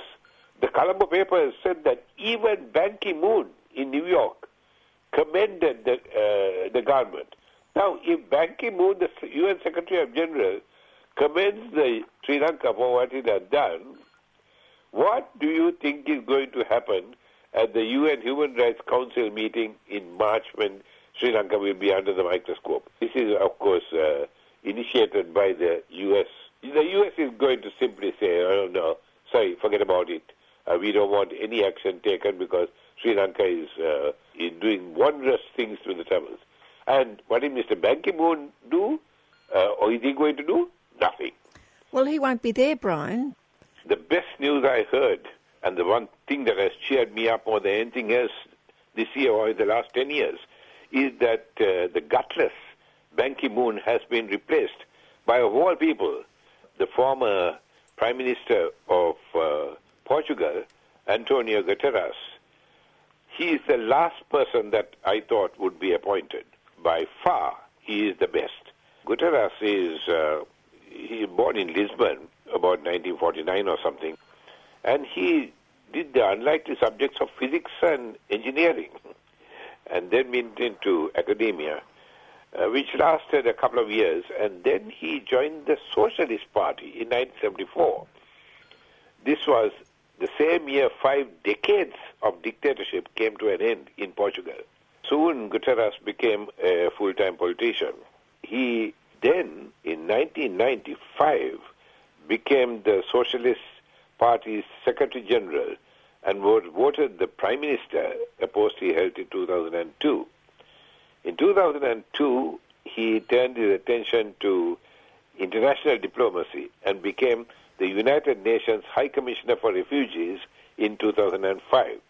He said that he was coming forward as, or had applied for the post of UN Secretary General because he is a staunch Catholic, of course. He said, I believe in my motivation is a certain story in the gospel called the parable of the talents. I feel that it is my obligation to use my abilities to address urgent concerns. He has worked for many years to get the rich countries to pay more for refugees and asylum seekers. And apart from anything else, he's a guy who doesn't stand in the nonsense. And I think that it will send shockwaves to the Sirisena government when they find that at the top is not the gutless Ban Ki-moon, but a much more forceful man, Guterres. I hope the message also gets across to Prince Zaid that he now works under someone who will not stand nonsense. I will certainly send a copy of my book on Sri Lankan sexual violence to Guterres as soon as he assumes office. And I will probably get to Geneva, which I didn't intend to do, in March 2017 for the meeting of the council where Sri Lanka will be under the microscope. It is certainly the best news that I have heard so far. So you're saying the council has been a tame duck for quite a while? Oh, yeah. The UN Human Rights Council is a joke. It has always been a joke, except for the time that Navneet Pillai was at the head. But it's certainly now back to square one, and it has become a joke. But under Guterres, at the top, UN Secretary General, they might well have to have a about turn. And I bet there's some gnashing of teeth going on with the socialist heading the UN. That was Dr. Brian Siniwaratne. a human rights activist of over 60 years. Common Ground Festival is back this November, featuring Frank Yammer, Dallas Frasca, Emily Waramura, The Deans, plus loads more. Complementing the music makers on stage will be free workshops from the Group Work Institute, a social change unconference, mouthwatering food and nature in abundance. It's about working together to make the world a better place and having one heck of a good time along the way. So visit commongroundfestival.org.au for your tickets. A 3CR supporter.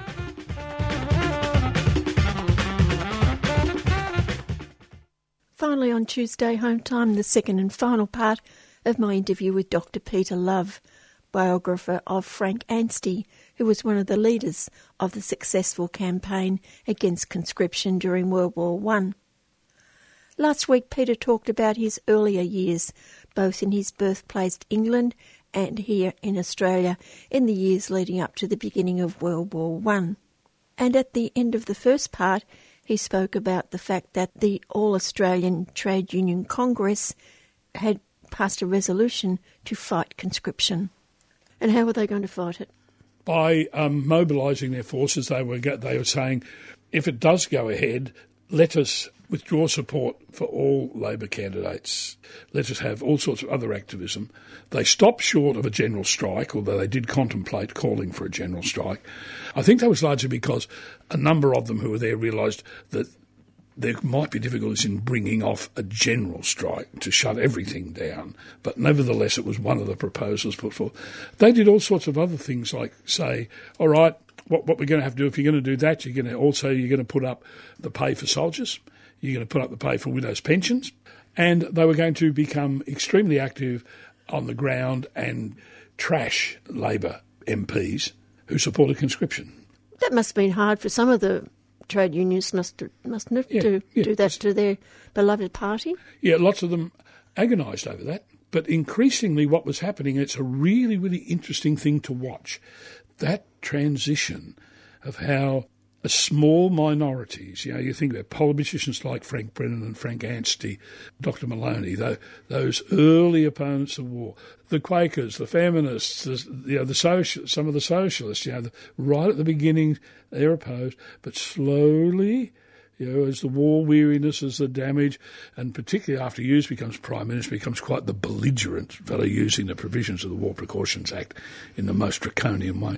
Gradually, the opposition spreads more widely. Eventually you get more and more people persuaded that there has to be a drawing of the line on this. And for many, they were persuaded that compelling young men to go away, be killed and to kill others against their will was a line that shouldn't be crossed. And this was part of the argument. There were lots of others, that really the war was about enriching the trusts and the capitalists, and that the war was about the powerful and the privileged, and it was the common soldier who always got slaughtered, and the workers left behind, would have their conditions demeaned by the exigencies of war and the importing of cheap labour while they were away to take their jobs of others.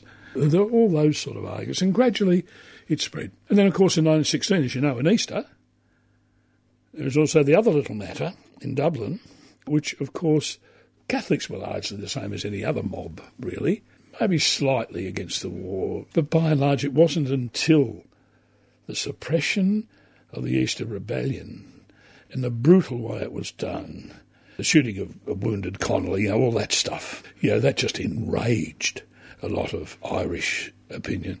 There was a huge and growing block of Irish resentment about the war. Their leader of the faith here in Melbourne, articulated that in very measured and reasonable terms, actually, but he did declare it was nothing but a sordid trade war. I think he came here around 1909. His first salvo when he got here was government funding for Catholic schools. And how did Anstey get on with monarchs? Anstey was a secularist, and very proudly and loudly so, actually. And he had very little to do with religious communities, except so far as they were the, deeply principled and committed ones, who were anti-war or standing up for impoverished people. He was quite learned as an ex-Sunday school scholar, because he won He won prizes back in London before he left.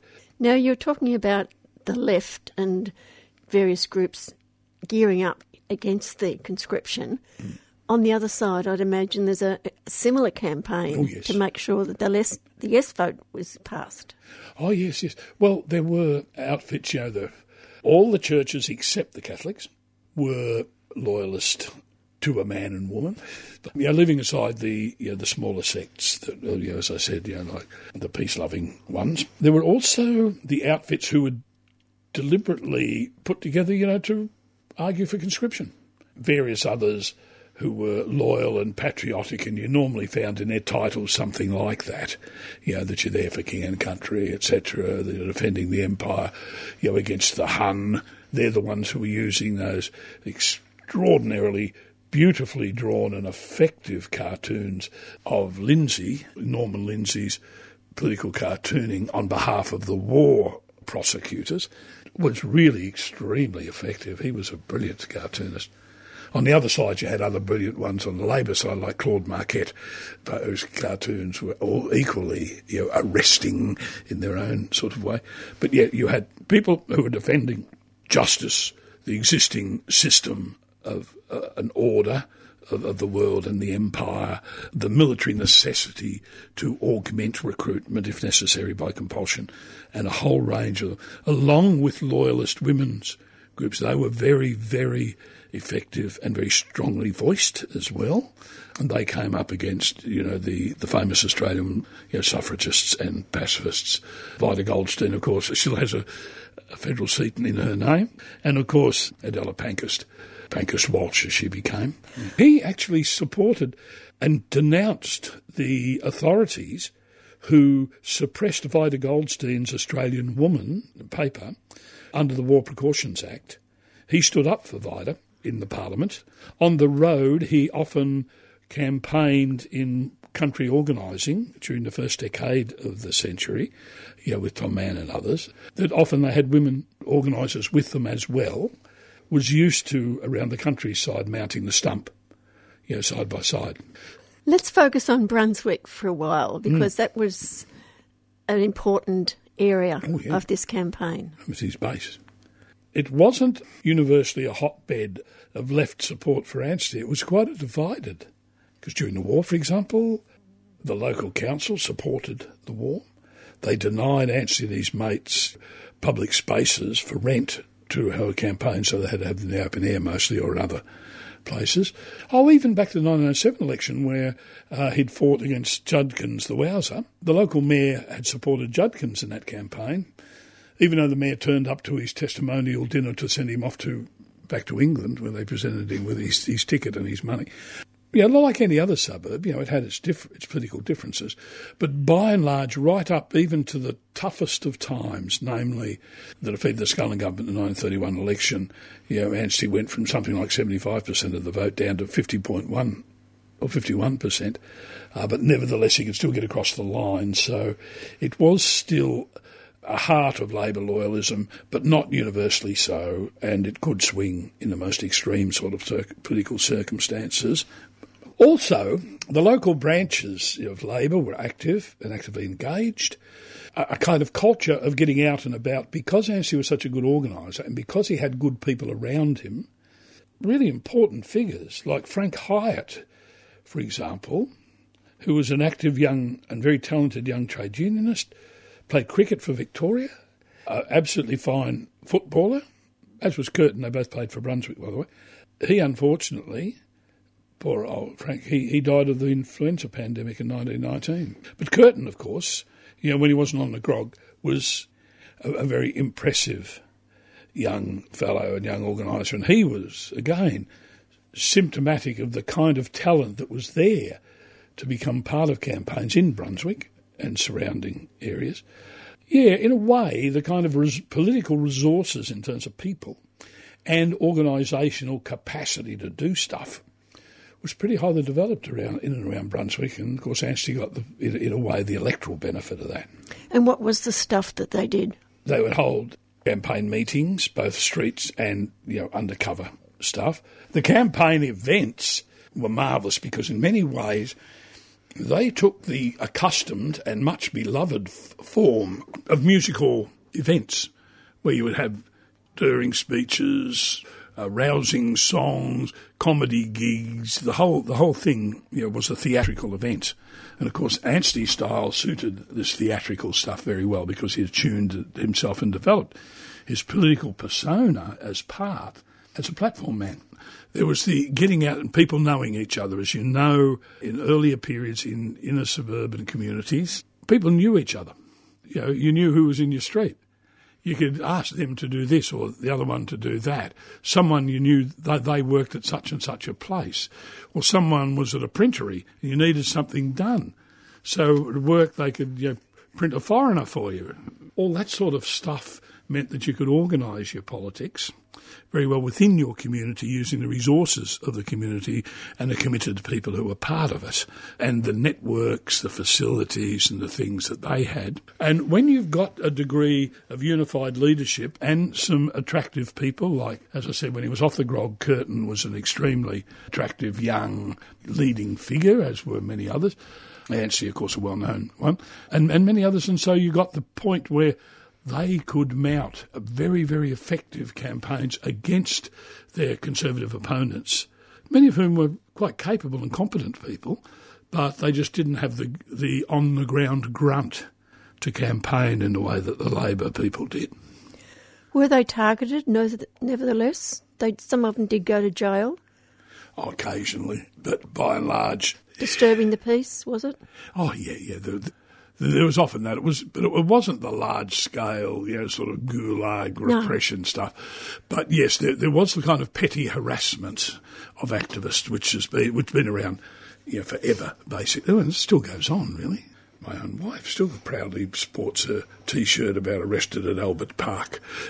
This is common stuff. As then as now, people still go to jail for disturbing the peace, unlawful staff. There were more sort of minor offences in the Summary Offences Act that got used, some of which have fallen into disuse now, but we've still got lots of others. Just ask any Aboriginal activist and they'll always bung you up with something. And of course, Pentridge Jail was the jail for men and women at that time. And you banged them up there. And as you know, Pankhurst got put in there, and the choir assembled at the walls of Pentridge to sing her out. The first vote was 1916. Yes. What was the result of that? The result of that was an extremely close one. Victoria voted actually in favour in the first time round.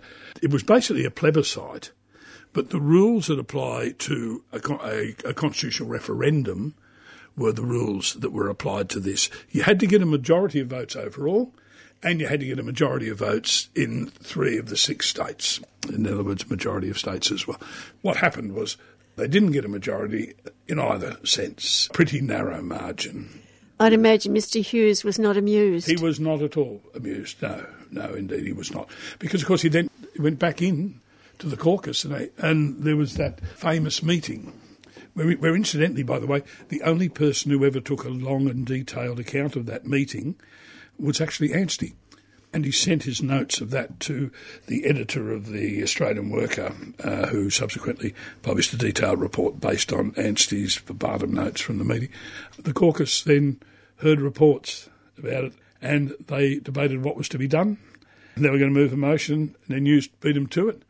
Said, I'll let all those who think with me, after he'd given his report, I invite them to come with me. And so he and 24 of them walked out of the caucus room. And that's the room on the first floor on the northwest side of Parliament House as you look.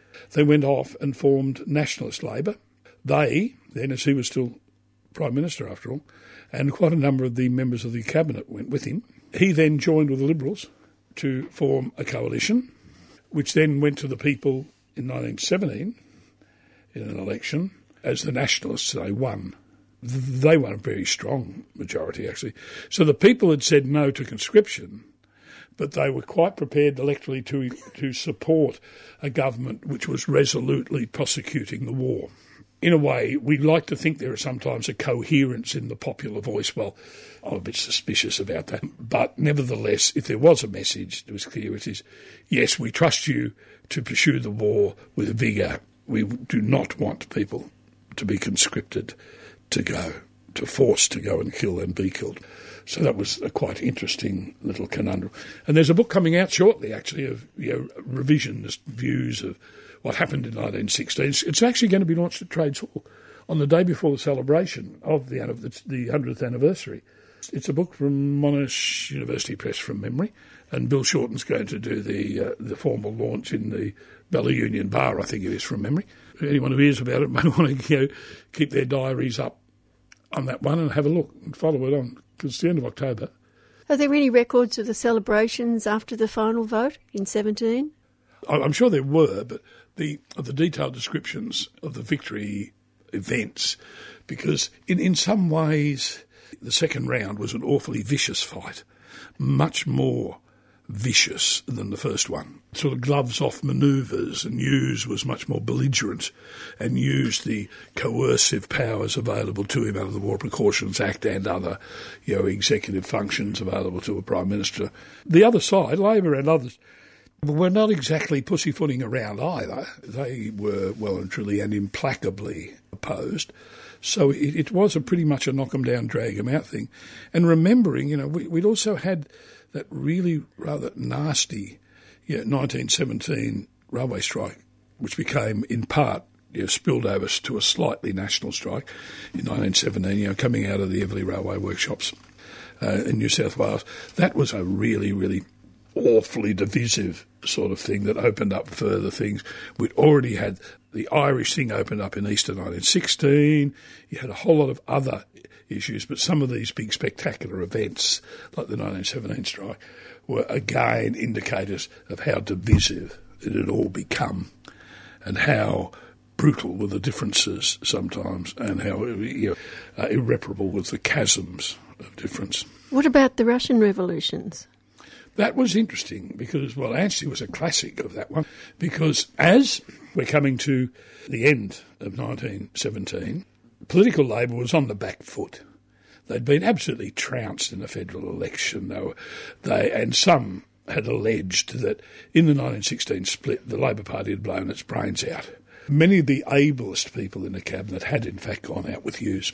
Many of the politically pure remained, but they weren't all the sharpest knives in the drawer. So they were diminished to a degree. Then they got the flogging in 1917 federal election.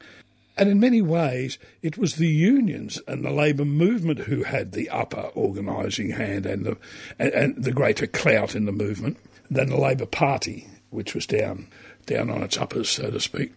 Anstey was one who had had many bruising encounters with the party and its officials and its committees along the way, and he was pretty embittered and resigned to dismissing them at that point. And so when the news came through that there was this revolution, he was, among others, knew about the 1905 revolution. He had also known about the February Revolution and the Kerensky government, but of course he followed very closely the cables, which weren't very fulsome, because a lot of the early stuff that was coming out didn't carry a great deal of information about what was actually happening. But he could see this as the, eventually first glimmer of the red dawn, of the 1919-21 period, that here was an insurgent working class finally rising, that the very idea of socialism had ceased to be a political ideology, was no longer a movement. It was now an established fact in a nation state, and it was real. And it had happened, and these were the great waves that were going to spread across the world, and he wanted to go there and he wanted to see it.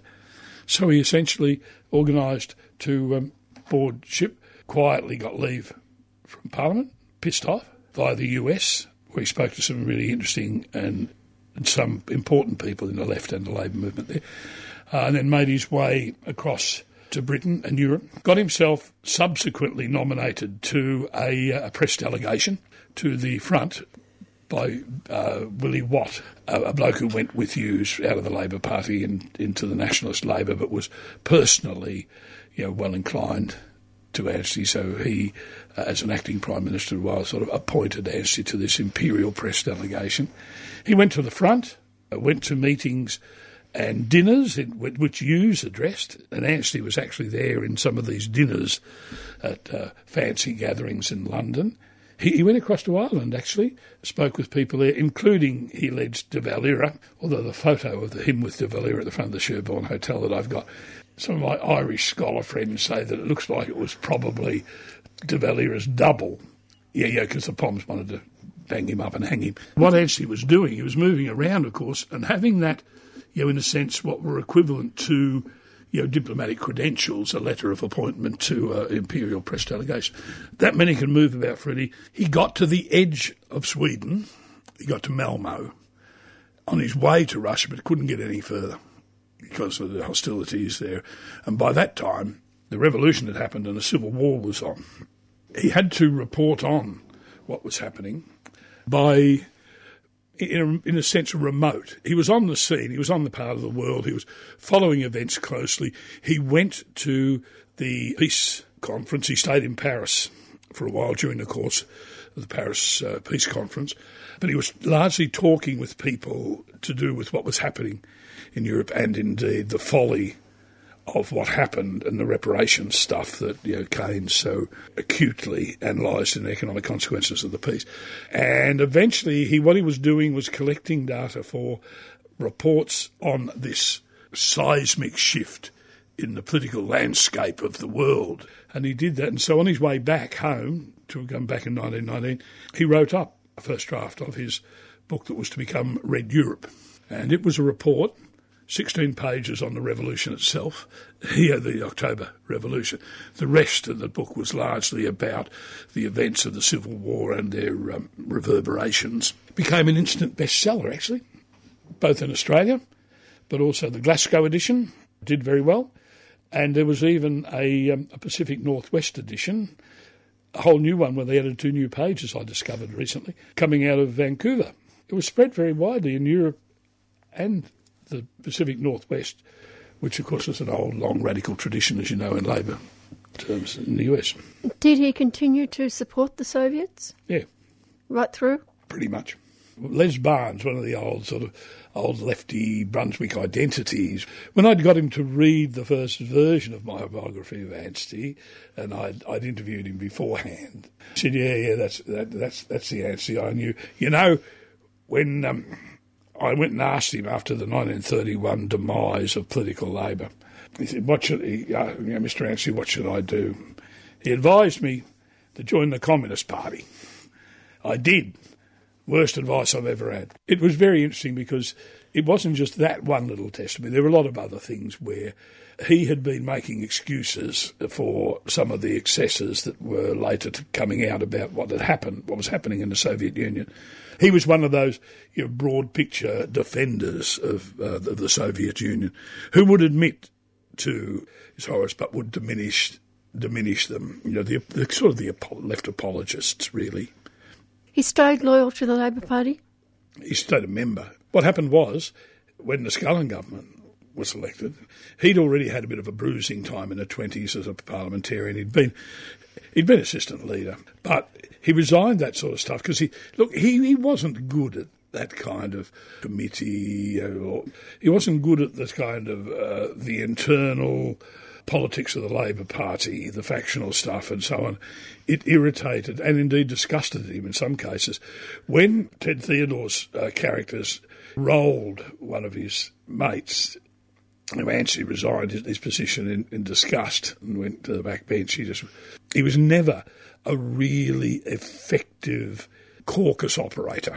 When the Scullin government won because of Bruce's massive miscalculation in 1929 election, they'd won the 28th election, including winning the Senate. Then he went back to the people for the House of Representatives only in 1929, and Anstey lost his own seat as sitting Prime Minister.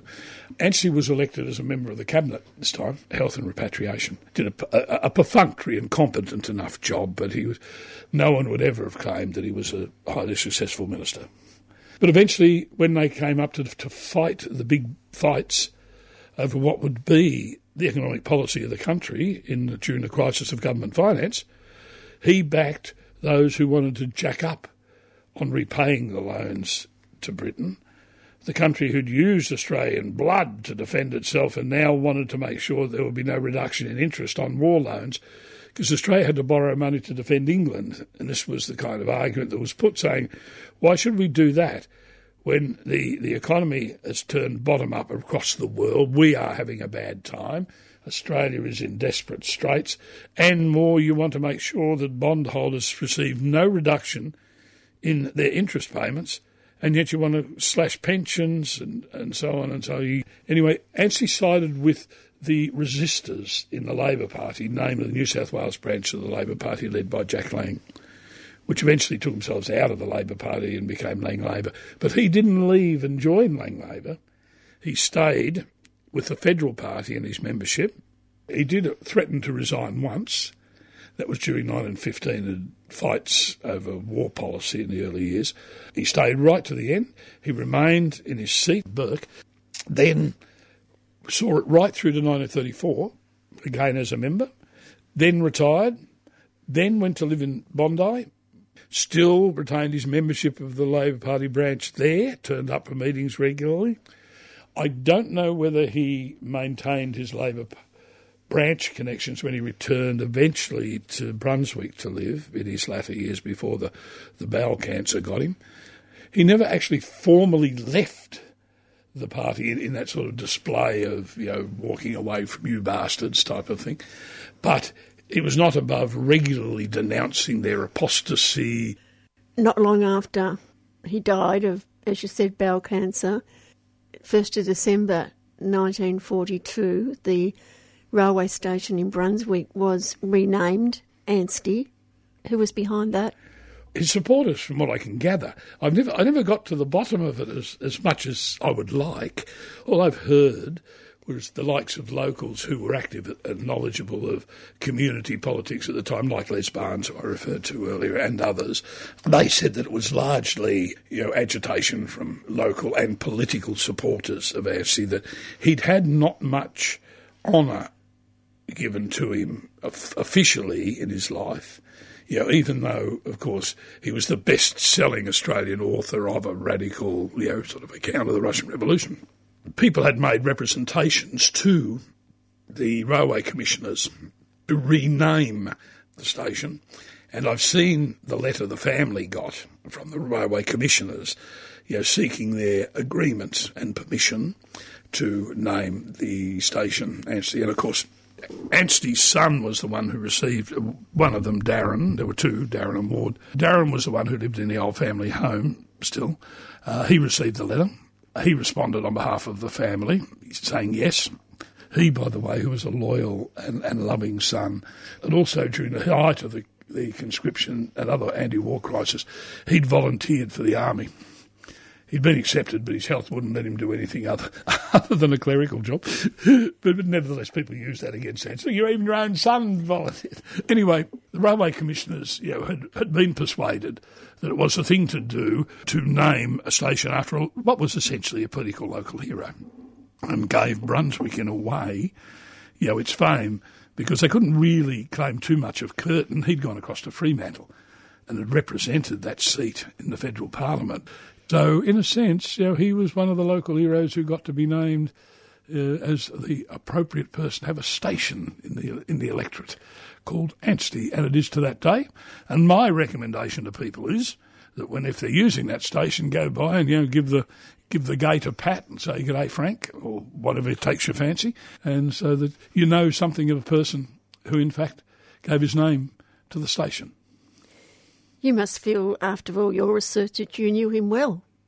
You get a sense, but in some ways that question's one that you could take ages to talk about, because what you've got is a classic case of my working very hard at very minimal direct records that as I mentioned before, there was very, very little of his that remained, and I had to cobble it up from all over the place. Yes, I do think I have a bit of a sense of the man. People who knew him say that I conveyed something of that. On the other hand, there are some things about him that allow you to retain, to empathise to a degree with how he feels and things he believes in.